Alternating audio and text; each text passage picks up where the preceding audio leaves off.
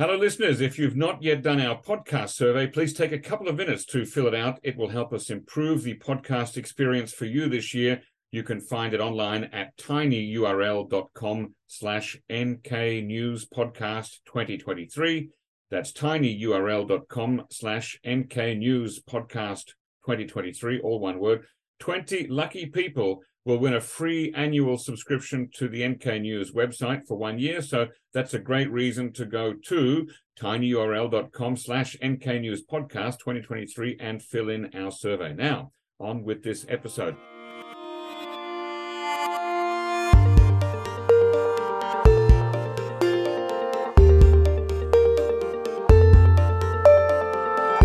Hello, podcast listeners. I'm your host, Jacko Zwetsloot. Today, it is Monday, January 9th, 2023. I am joined via Zoom by three members of the NK News and NK Pro team to review some of the big news stories in and around North Korea in the last month. But first, please leave a review and a rating about this podcast on whatever platform you use and share this episode with colleagues, friends, and even frenemies. Secondly, check out nknews.org, where you can find all the in-depth stories written by the excellent journalists that I'll be talking with today. Consider buying a subscription for a year. It's much more affordable than you think. In fact, if you sign up for the annual plan, it's less than $1 a day, and that helps to fund the wonderful work that my fantastic colleagues put out each and every day. Thirdly, follow us all on Twitter. You can find each of our handles in the show notes, and nknews.org is a general one for the whole platform. Now, to introduce our three guests today, we have my colleagues and roundtable veterans, James Fretwell, Jongmin Kim, and Shreyas Reddy. Welcome on the show, and thanks for joining me. Thanks very much, Thank you for having us. Thank you for having us. Okay, James, as usual, you've put together the month in review for December 2022 that our NK Pro subscribers will have received emailed to them as a neat 39-page PDF file with 10 sections, plus an executive summary and a what to expect in the month ahead. It feels like you've had a lot of material to choose from in terms of December stories and events. Can you give us a little teaser preview of what's in this month in review and how do you put it all together?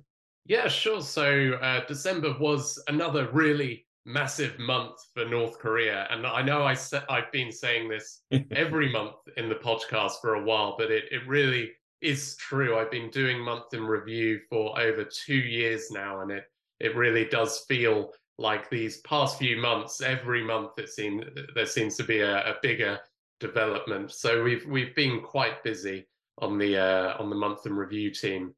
I'd say that the top stories for the December month in review would be North Korea's new solid fuel engine test and Kim Jong-un's pledge to increase nuclear weapons production. North Korea sending drones across the border and South Korea's botched efforts to shoot them down, and also more news on the US's accusations that North Korea is providing weapons for Russia's invasion of Ukraine. And luckily, I think we're going to be discussing all of those issues in the podcast today. In terms of how we put it together, I'm very lucky to have access to the NK News team and all the wonderful reporting that they do. I have the privilege, whereas they have to, be very timely and report things as they happen. I have the privilege of just sitting down once every month, collecting everything that they've been doing and look at it in a wider perspective. Okay, well, I'm sure that Jongmin and Shreyas are feeling a little bit jealous of you right now, but let's go straight to Shreyas. You've been writing about North Korea's unmanned aerial vehicles, or drones, after 5 of them entered South Korea's airspace in late December. And you put together an explainer on how North Korea is developing drones into weapons of war and the various ways that it can challenge South Korea's defenses. Can you give us a brief rundown? Sure. So, as we saw last month, North Korea's drones pose an interesting challenge to South Korean defenses because unmanned aerial vehicles tend to be smaller and fly lower and slower than, say, a full-fledged aircraft, making them much harder to detect, and there are few established countermeasures to deal with these. And so for a country like North Korea, drones could prove quite useful, both for reconnaissance and for attack. Most of North Korea's drones are believed to be aimed at reconnaissance, but it has also attempted to develop combat drones capable of carrying out targeted attacks, and even some of its reconnaissance drones appear to have been modified to make them capable of carrying destructive payloads, which could be very dangerous for South Korea. Now, I know sometimes when they're painted blue, they can be hard to spot from the ground with the naked eye because, they blend in with the sky. And I know at least a few years ago, one North Korean drone that came down was actually painted blue. Do you know if they show up in radar or other kind of detecting equipment? They certainly can show up, but there can be errors.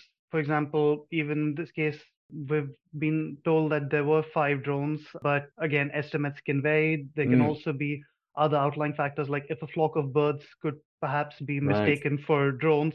So it can be much harder to be certain about drones when you spot them on radar. And depending on the material, they might also be able to just avoid notice altogether. Right. Yeah, and I was thinking about looking on TV the other day that herons, which fly over the Korean Peninsula, they're very big. They're almost as large as drones. So I can imagine it would be quite easy for something of the size of a heron to perhaps be mistaken for a drone on a piece of equipment. Yeah, that's certainly quite possible. And I think you can't rule it out. There have been South Korean media reports certainly of things like flocks of birds or balloons being mistaken in the panic that ensued after the actual drone incursion.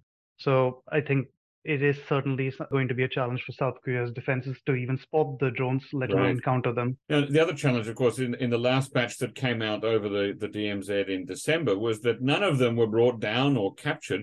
What do we actually know about North Korea's drone program? I mean, has North Korea publicly said or shown its drone capabilities? Do they roll them out for parades? Well, as with many other aspects of North Korea, there are a lot of unknowns when it comes to North Korea's drone program. Even the numbers are uncertain, but South Korea's defense ministry reportedly estimated that North Korea could have anywhere between 300 and 1,000 drones. So Pyongyang rarely shows off its drones publicly. Apart from perhaps the odd drone on display, as you mentioned, military parades in 2012 and 2013, there were attack drones spotted there, as well as at a defense exposition in October 2021. But much of what we know of North Korea's drones comes from a combination of international media reports, particularly South Korean outlets, citing anonymous officials, and few drones spotted in action or which crashed in South Korea in the past decade. That said, Kim Jong-un is now evidently more upfront about his drone ambitions. Apart from this very clear cross-border breach, at the ruling party's 8th Congress in 2021, he called for efforts to develop a reconnaissance drone capable of flying pretty much as far as South Korea's Jeju Island, said around 500 kilometers, as well as unmanned strike equipment. Okay, so that if they're looking at flying to Jeju, then they can at least theoretically fly long distances. Can they also fly for long periods of time before returning back to base? Well, so far we haven't seen much sign of that, which is why Kim appears to be prioritizing the development of drones with a longer range. And over the past decade, we saw multiple North Korean drones crash in South Korea. After 2017 incursion, for example, the South Korean military concluded that the drone which crashed malfunctioned on its way back to the north.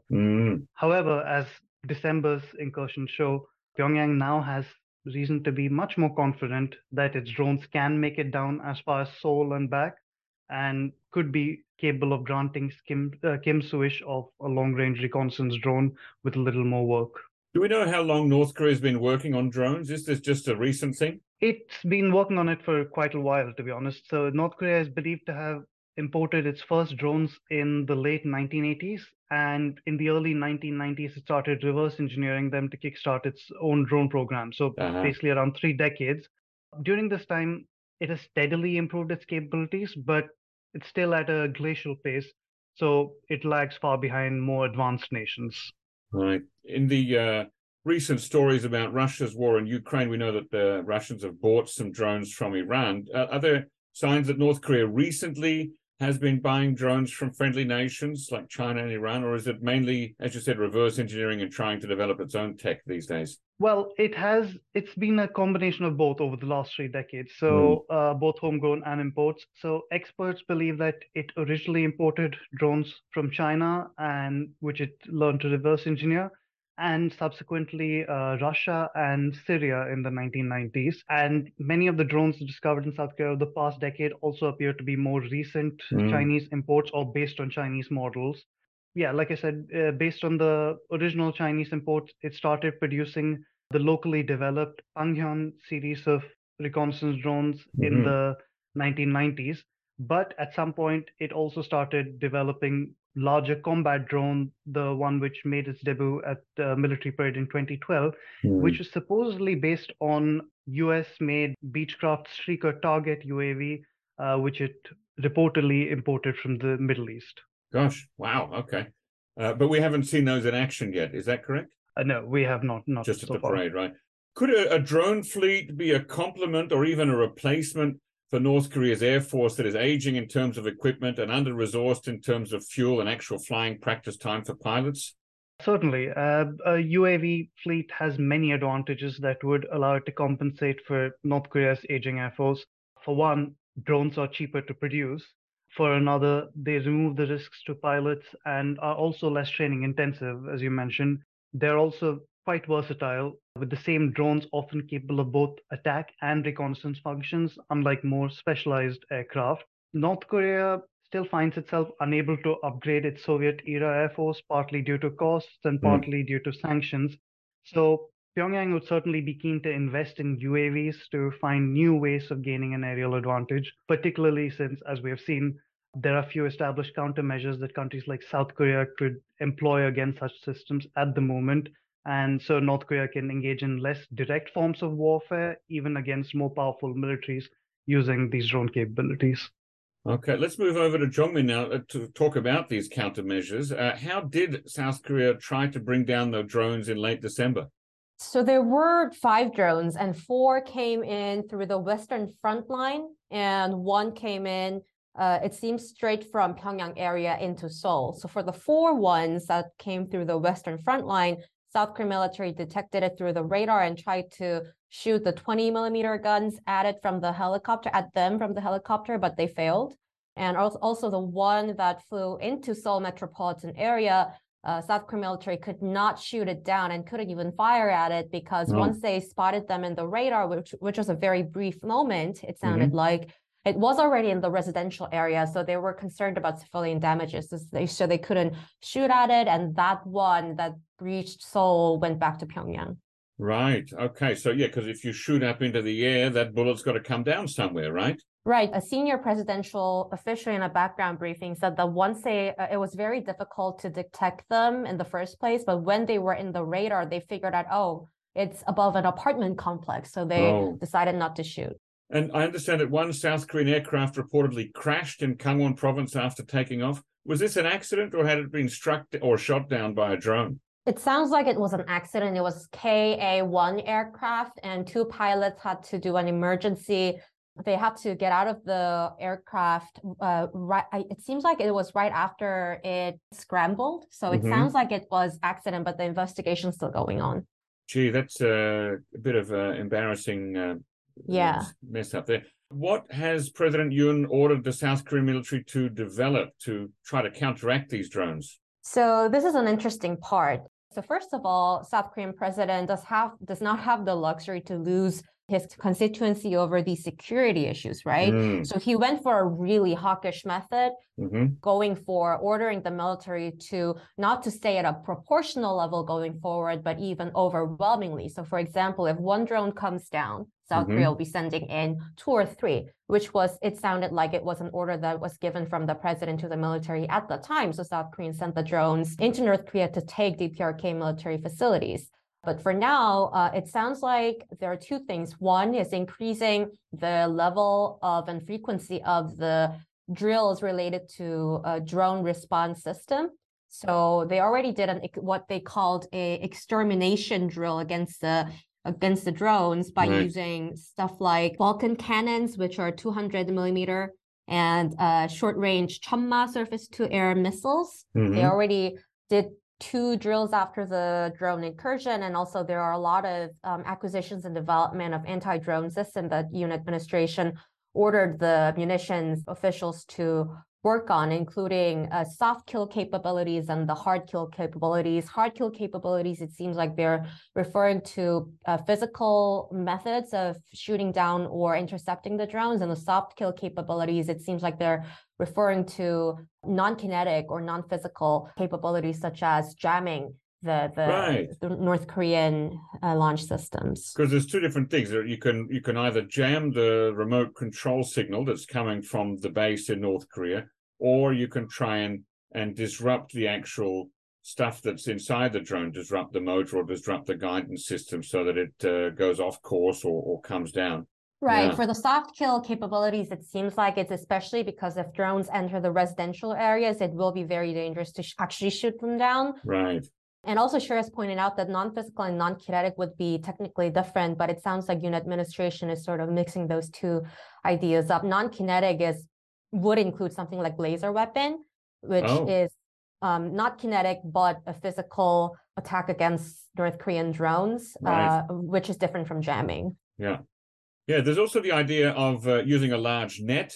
This has been used in the past to catch space capsules returning to Earth from outside the atmosphere.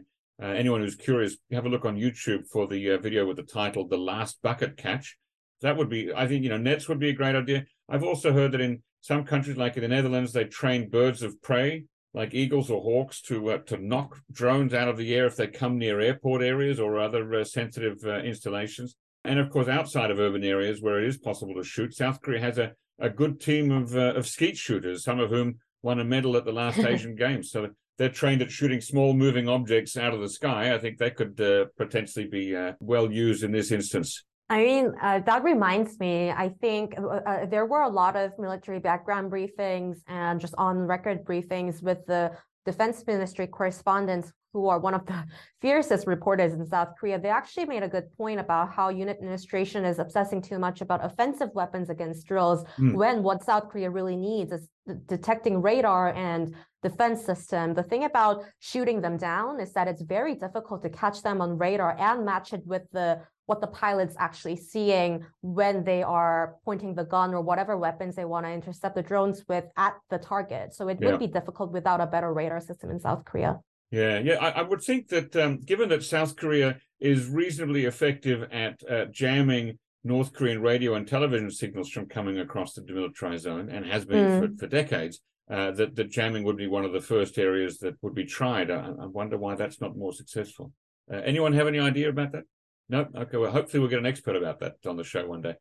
So at first, going back to this incursion in late December, at first the South Korean military claimed that none of the North Korean drones had intruded the no-fly zone near the presidential office in Yongsan, where President Yoon is based.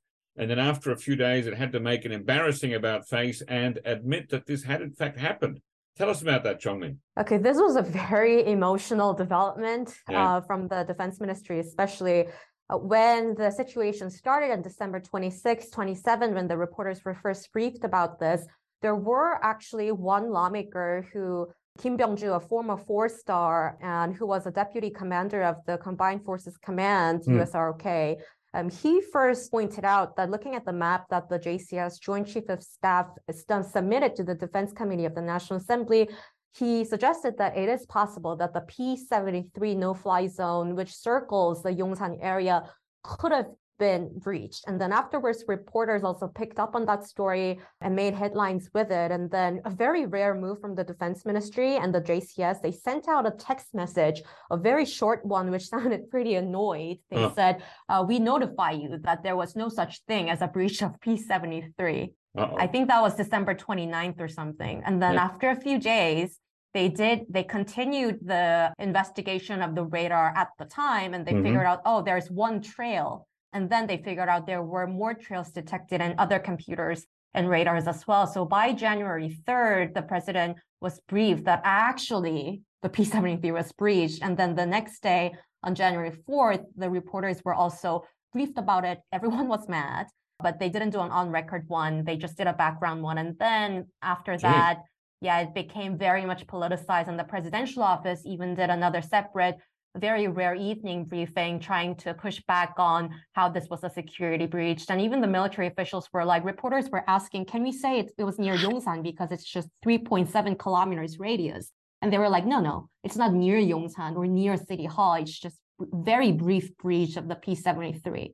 But come on, it's 3.7 kilometers. Yeah, it became quite politically charged. I saw in the news there that there were even allegations of spying or information exchange between North Korea and the opposition Democratic Party. Tell us a little bit about what the heck that was all about.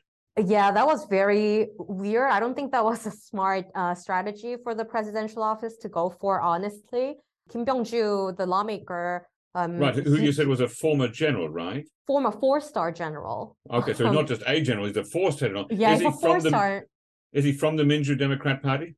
Yeah, he's a Democratic Party Defense Committee lawmaker. And what he did was that he overlaid two different sets of map that he knew and he figured out and made a claim. And then what the presidential office late night said was that a certain Democratic Party lawmaker knew about the breach even before our military or the JCS or the defense ministry knew about it. Where did you get the information? Did you get it from the enemy? And one military official, before admitting the P-73 breach, even alleged that it's an act of benefiting the enemy. So it became a very politicized debate. Wow, that's ugly stuff there. Now, why did South Korea's military do so poorly in responding to the drone incursion? President Yoon blamed his predecessor, didn't he? Yeah, he did. He said that there were no trainings conducted. He said explicitly no training done regarding drones for the past 5 years, he claimed. And then also there were, I just wanted to mention that even if there were training drones, first of all, for whatever countries that are dealing with such drones, it's just very difficult to handle them, especially when they are already in the residential area. But yeah, Yoon blamed the predecessor, Moon administration. Now, some of the NK News stories of late December actually showed some photographs of the South Korean military officers training with drones in 2019. So clearly there was work going on here to build up drone capabilities. Was that insufficient in the view of the current Yoon administration, or was South Korea just unlucky? So first of all, I think regarding Yoon's remark about how there was no training, quote unquote, regarding drones, I think it was part of a domestic, I think he was saying that I want the domestic audience to shift the blame a little bit. And then Moon himself also told someone who told the reporters that he thinks that what Yoon used was actually what was all created during the Moon administration. So there was a little bit of a tug of war going on between the two regarding who is to credit for the actual system. And there was actually a drone unit that was established in 2018 September, which was right after the Inter-Korean military agreement was signed. And there were some trainings that went on even until like March or April 2022. So it's not like nothing was going on. Right. But when Yoon was saying he wants to establish a new drone unit, I think he means something that incorporates all Army and the Air Force and the Navy to commit to a combined sort of way of drone-related capability training. Gee, wow. Anyway, it's an amazing story, and I'm sure there will be lots of developments on that this year. So let's keep watching that. James, let's talk about one of the stories one of the themes in the month in review. In the middle of December, North Korea tested a new solid fuel rocket engine.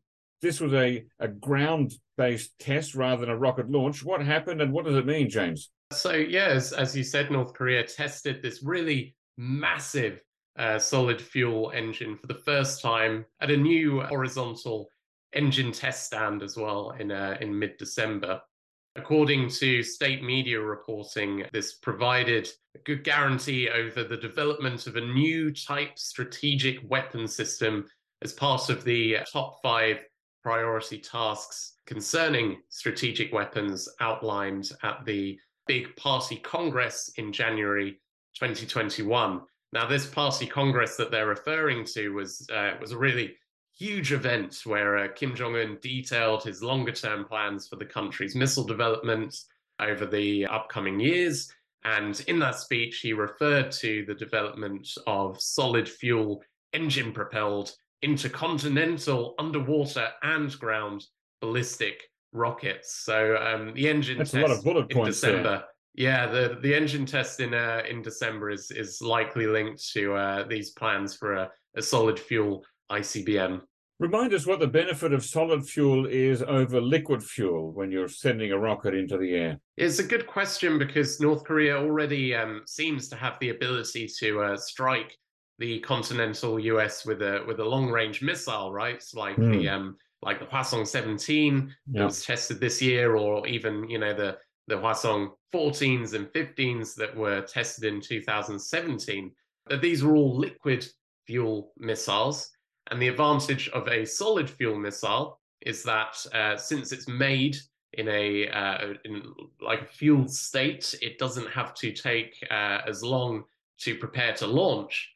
And so therefore, if North Korea was preparing to launch a solid fuel ICBM, the US and South Korea would have less time to react. Okay. Now, this motor that was tested in the middle of December, in what type of missiles could that potentially be used? So it could be used for either land or underwater. It's not clear exactly which particular missile it will be used for, since all of the solid fuel Pukguksong series of missiles that North Korea has tested so far seem to be too small. And this was a really, really big engine. And there are also a number of difficulties with using engines this big. It's not just as simple as making a bigger version of the smaller solid fuel missile that you've already tested. North Korea is going to have to ensure that the motor's casing is strong enough to withstand the tremendous amount of pressure without being too heavy as well. Now, Kim Jong-un, the leader, was there on hand to give on-the-spot guidance on the day of the rocket motor test, wasn't he? He was indeed. Kim Jong-un doesn't attend all weapons tests or all weapons-related tests, or at least state media doesn't report on them. Perhaps this is, kind of an attempt to make them feel more routine, right? I mean, when South Korea or the US do something involving the military, it doesn't mean that Joe Biden's going to show up necessarily, right? It's just something that the US military does, because it's a normal military, and so is North Korea's. That might be what state media is going for.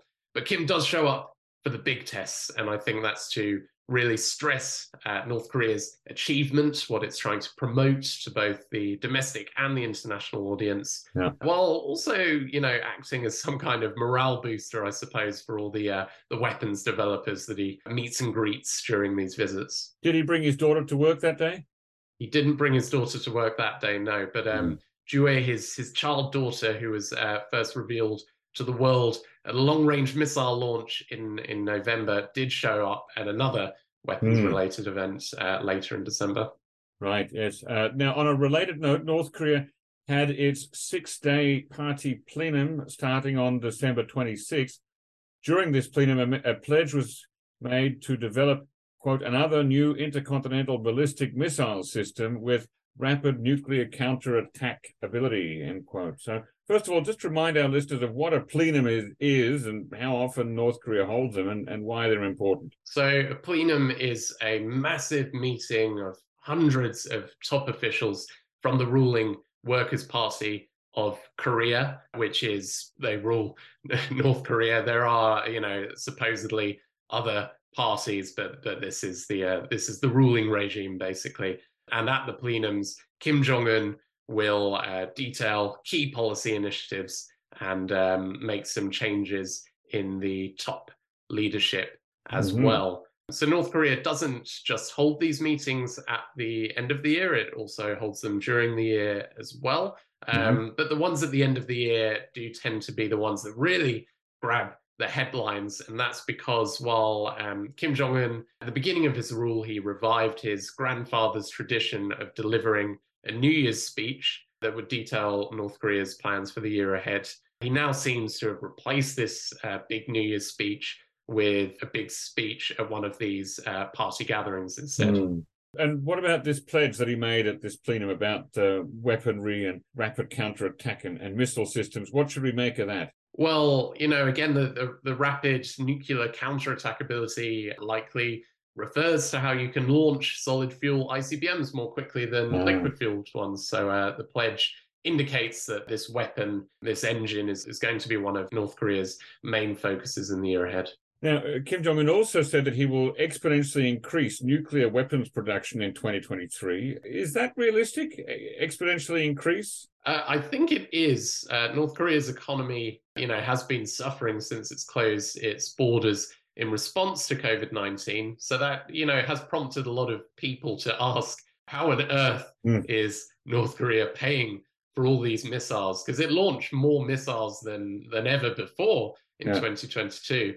And that is the question, I suppose. It's not just a good question, it's the question. No one quite knows exactly for sure. But the main thing to note is that North Korea obviously prioritizes its weapons program above all else. So, if they start to run low on resources, it's not going to be the military and the missile developers that suffer, but other sectors of the country and ordinary people. Yes. Now, there was a photograph of Kim Jong-un and his daughter inspecting at least 26 unassembled Hwasong-12 intermediate-range ballistic missiles.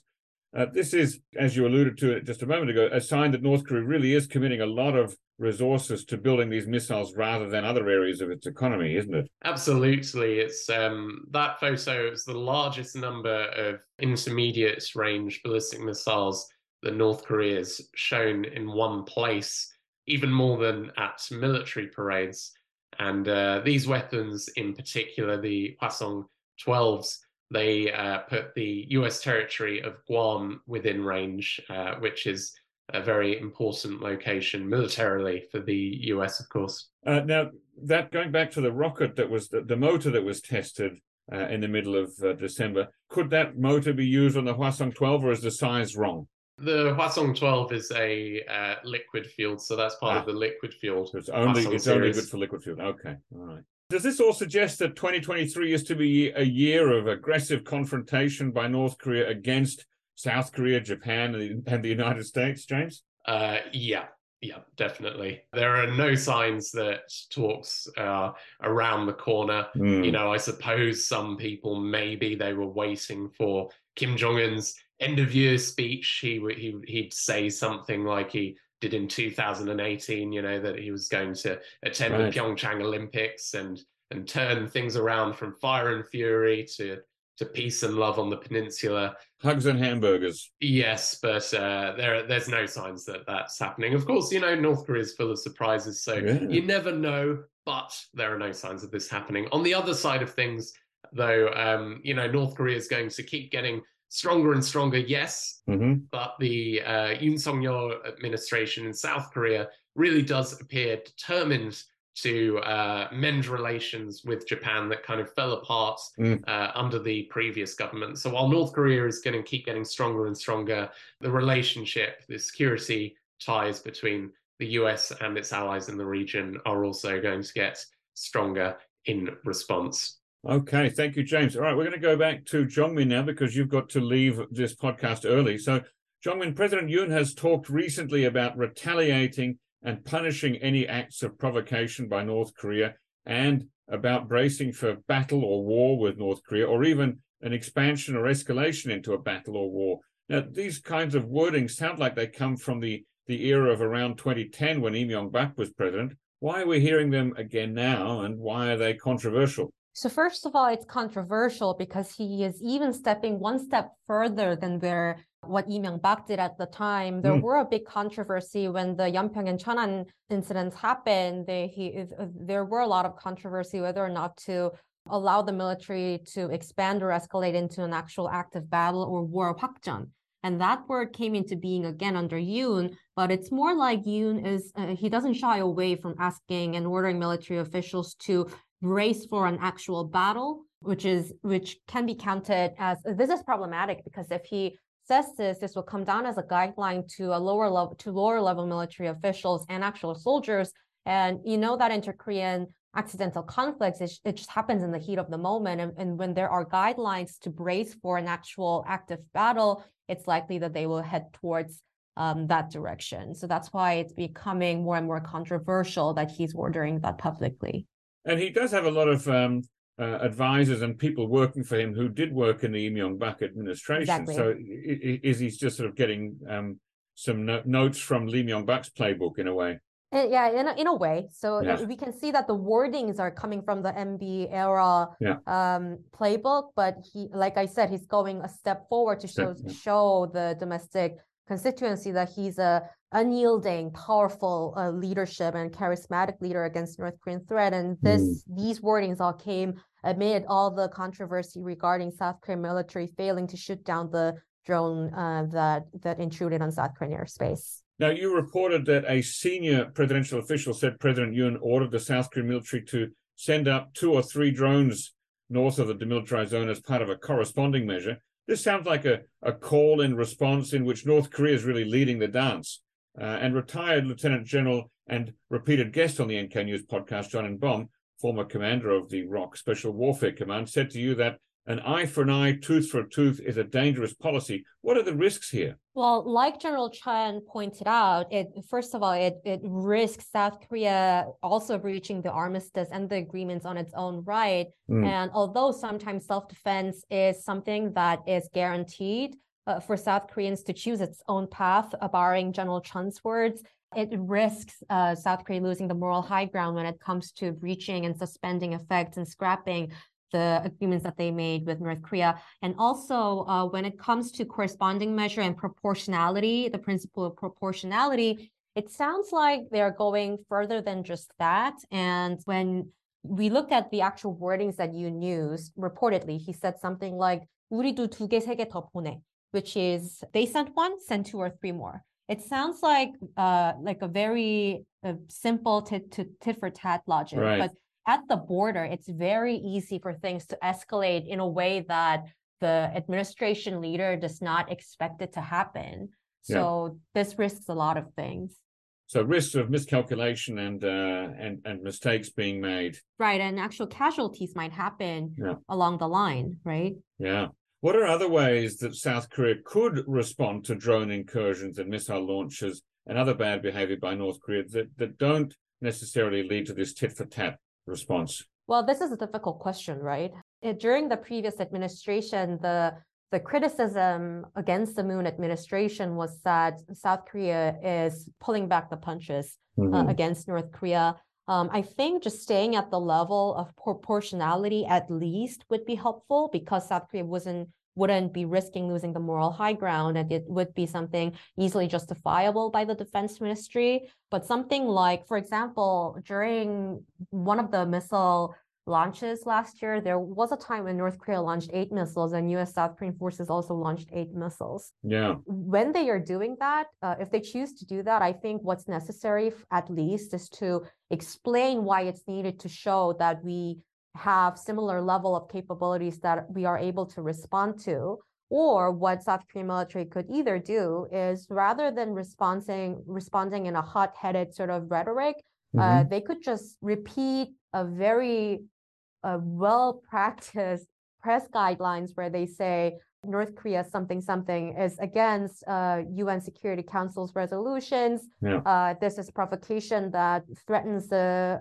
peace on the peninsula, so on and so forth. I know it's lame, it's not good for headlines, but it's much better for risk management while increasing the level of training behind the doors so that the military is actually ready to respond if and when such occasion occurs where South Korean military has to go there and respond to. What about going back to what President Park Geun-hye did of putting up the loudspeakers and sending propaganda over the demilitarized zone? Well, there has been increased noise about that in the past week, especially after South Korean president ordered the military and the defense officials, security officials, to review the idea of suspending the 2018 Comprehensive Military Agreement. That in and of itself cannot allow loudspeakers to resume. We have to amend a little bit of our Inter-Korean Cooperation Act in the legal system, and also some part in other declarations that were made during the 2018, but they were not passed by the National Assembly anyway, so it would be president's decision whether or not to do that.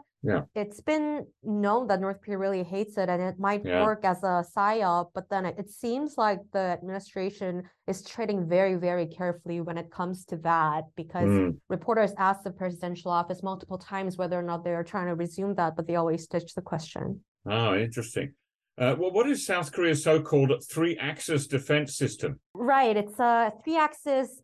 One is kill chain, the first one, which is to when South Korea sees a sign of imminent attack against South Korea, they will either aim for the military base or the leadership, which probably mean Pyongyang, to prevent it altogether from missile to be launched towards South Korea. And then if that fails, if the missile already flew, there would be Korea Air and Missile Defense System, which is KAMD, which will be trying to intercept the projectile that has already flown, which would be very difficult under South Korea's current air and defense capabilities. Hence, South Korea aiming for something like Iron Dome or LSAM, longer range surface to air missile system. And finally, Korea Massive Punishment and Retaliation, KMPR, is the last phase where if and when North Korea actually succeeds in an attack against South Korean territory, South Korea will show that we're capable of a second strike, showing an actual attack against North Korean territory as a punishment.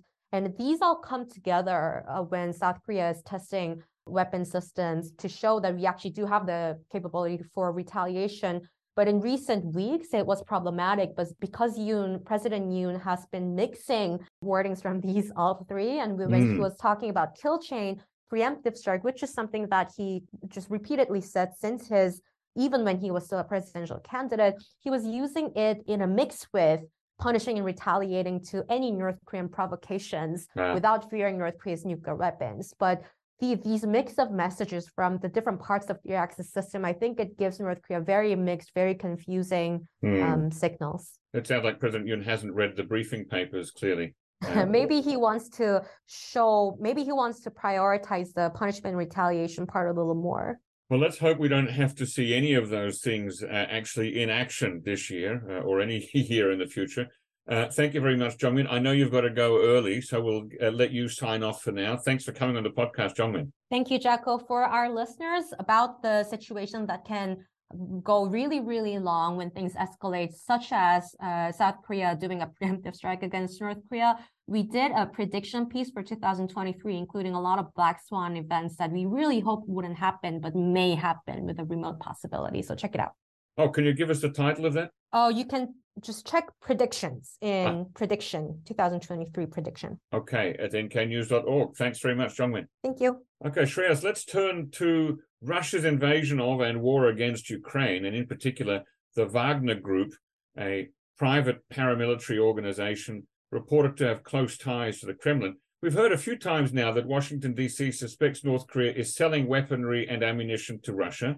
Why would Moscow try to get hardware from North Korea through the Wagner Group rather than official state channels? What's to be gained by doing it this way? Well, there was certainly a bit of surprise among North Korea watchers in particular when the US claimed that Pyongyang was selling arms to Russia's Wagner Group for the Ukraine war, particularly given the private military contractor's formidable reputation as Moscow's agent in wars in Ukraine, Africa, and elsewhere. But there are a lot of advantages for Russia to go through Wagner, which is in reality more an informal network than an actual legal company. And so it offers the Kremlin plausible deniability. Experts, although I got to interrupt there, it does seem less and less plausible over time, doesn't it? I mean, well, you certainly, but they've been able to get around it in the past. And one of the other advantages Wagner offers, according to experts, is that it has a history of pulling off shady deals, which would certainly come in very handy when it comes to that plausible deniability and when trying to source weapons from North Korea, given that both Wagner and Pyongyang are subject to international sanctions. Given the group's extensive activities, some have asked why it would even need North Korean munitions, which aren't all that advanced, to be honest. But experts point out that when one digs a little deeper, Wagner is itself equipped with outdated weapons, often Soviet-era munitions or something a generation before the Russian army's equipment. And North Korea's ability to produce those kinds of munitions in large quantities makes it the ideal supplier for a group like Wagner. Is there already publicly available evidence yet about what North Korea has sold to Wagner Group or indeed anybody in Russia? Well, Washington has been claiming since September that North Korea is selling munitions to Russia and now Wagner Group for the Ukraine war, but so far it has not really released any evidence publicly regarding these allegations. Experts monitoring weapons being used in the war say that they have yet to see North Korean arms in use in Ukraine, casting doubt on these claims, but have also suggested that North Korea does have a lot to offer on this front if it comes to it. But US officials did say in December, when they made these Wagner claims, that Washington will share information on the Wagner shipments with the UN Security Council's Sanction Implementation Committee in future meetings. So perhaps we may learn more soon. Well, what kind of stuff is it suspected of selling? Is this guns and bullets, or rocket-propelled grenade launchers, or bazookas, missiles? Well, according to the US, North Korea is selling what they described as infantry rockets and missiles, but they did not really give further details about what this means. Experts say this could perhaps involve rocket-propelled grenades, and in the past, they have also pointed to North Korea's ability to develop specific calibers of artillery shells that could suit Russia's needs, and particularly Wagner's needs, given its Soviet era and outdated Russian equipment. Now, North Korea is a long way from the front line in the east of Ukraine.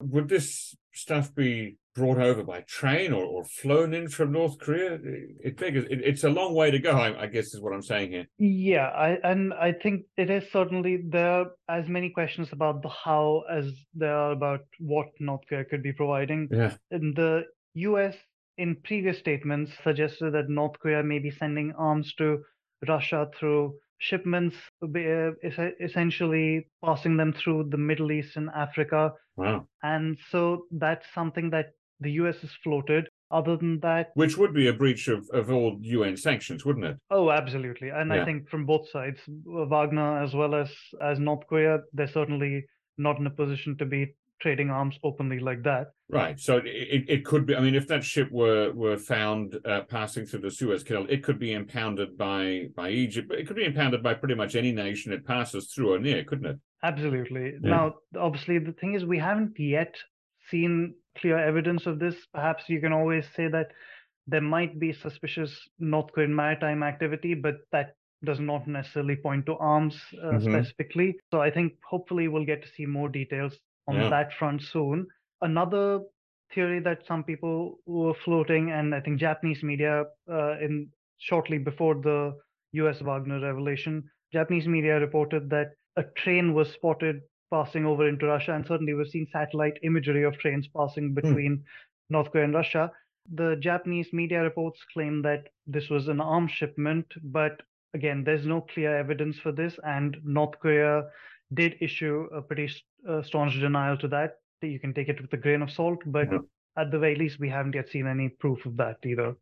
Now, is there past precedent for North Korea selling arms and munitions to shady players and non-state actors? I'm thinking about the documentary The Mole, whose director I interviewed a couple of years ago on this podcast. Absolutely. The Mole, as you point out, it featured an undercover operation which exposed the shady arms deal to North Korea through third parties, as well as representatives in other countries with close ties to Pyongyang. And that is obviously a very recent example where we got to see the mechanics of how such deals could work. But North Korea has a much longer history of selling arms around the world, going all the way back to its founding leader Kim Il-sung, under whom there was more of an ideological bent to the arms sales, as under him they prioritized sales to independence movements, communist allies, other members of the non-aligned movement that North Korea favored at that time. But once his son Kim Jong-il became much more influential, Pyongyang began to sell arms more to earn hard currency in general for the ruling party and leadership, selling mostly small arms such as handguns and Kalashnikov rifles to third parties. They also provided other services, such as building tunnels for groups in the Middle East, such as Hamas and Hezbollah. So clearly, at some point, they became much less discriminating in whom they sold their weapons to. And in recent years, given North Korea's current economic problems, they're definitely much more likely to be keen to earn cash through such deals, and they're more than capable of carrying out these activities despite sanctions, as we have seen with their missile development as well and arms trade in general. If anyone wants to go back and listen to my interview with the MOL director, Mads Brugger, that was back in October 2020, you can find episode 151 of the NK News podcast. Thank you very much, Shreyas. Keep watching that story.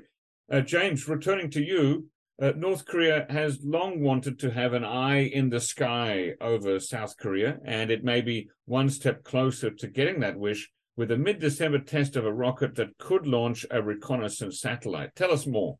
Yes, goodness me, this was just another in a series of really big military developments in December. Well, I guess as you said, North Korea launched a rocket and released some pictures that it took above Seoul from the camera that it sent up. So state media said that this test means that it has now passed the final hurdle towards getting preparations for its military recon satellite done by April 2023, this year, this was the military recon satellites was another one of Kim Jong-un's really big aims at the 2021 Party Congress that I mentioned earlier. Tell us a bit more about those photographs that North Korea released of Seoul and Incheon without naming the cities.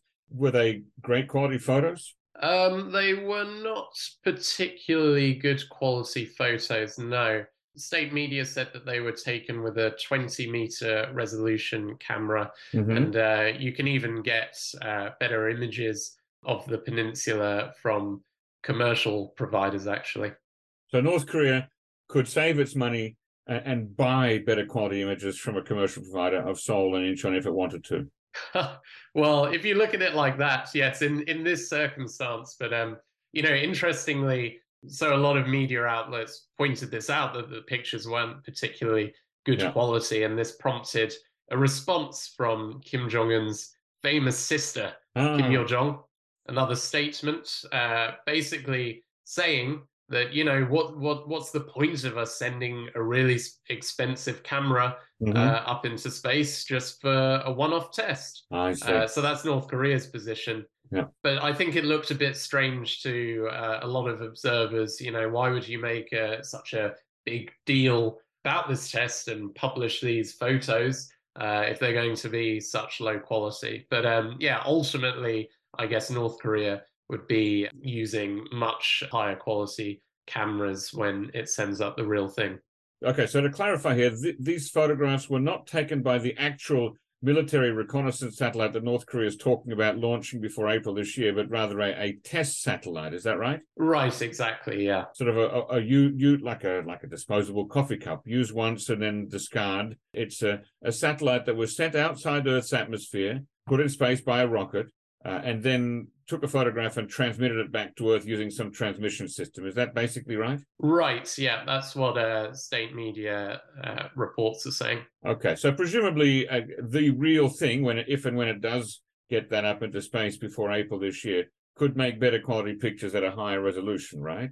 In theory. Yes, yeah, that will be the idea. Yeah, North Korea's reasoning, I guess, according to Kim Yo-jong, why spend all this money on a super expensive camera if we're just going to use it once? Right. Now, Kim Jong-un at the end of year party plenum that we discussed earlier reiterated plans to launch North Korea's first military reconnaissance satellite very soon. Why does it want this? Why the fuss about getting this?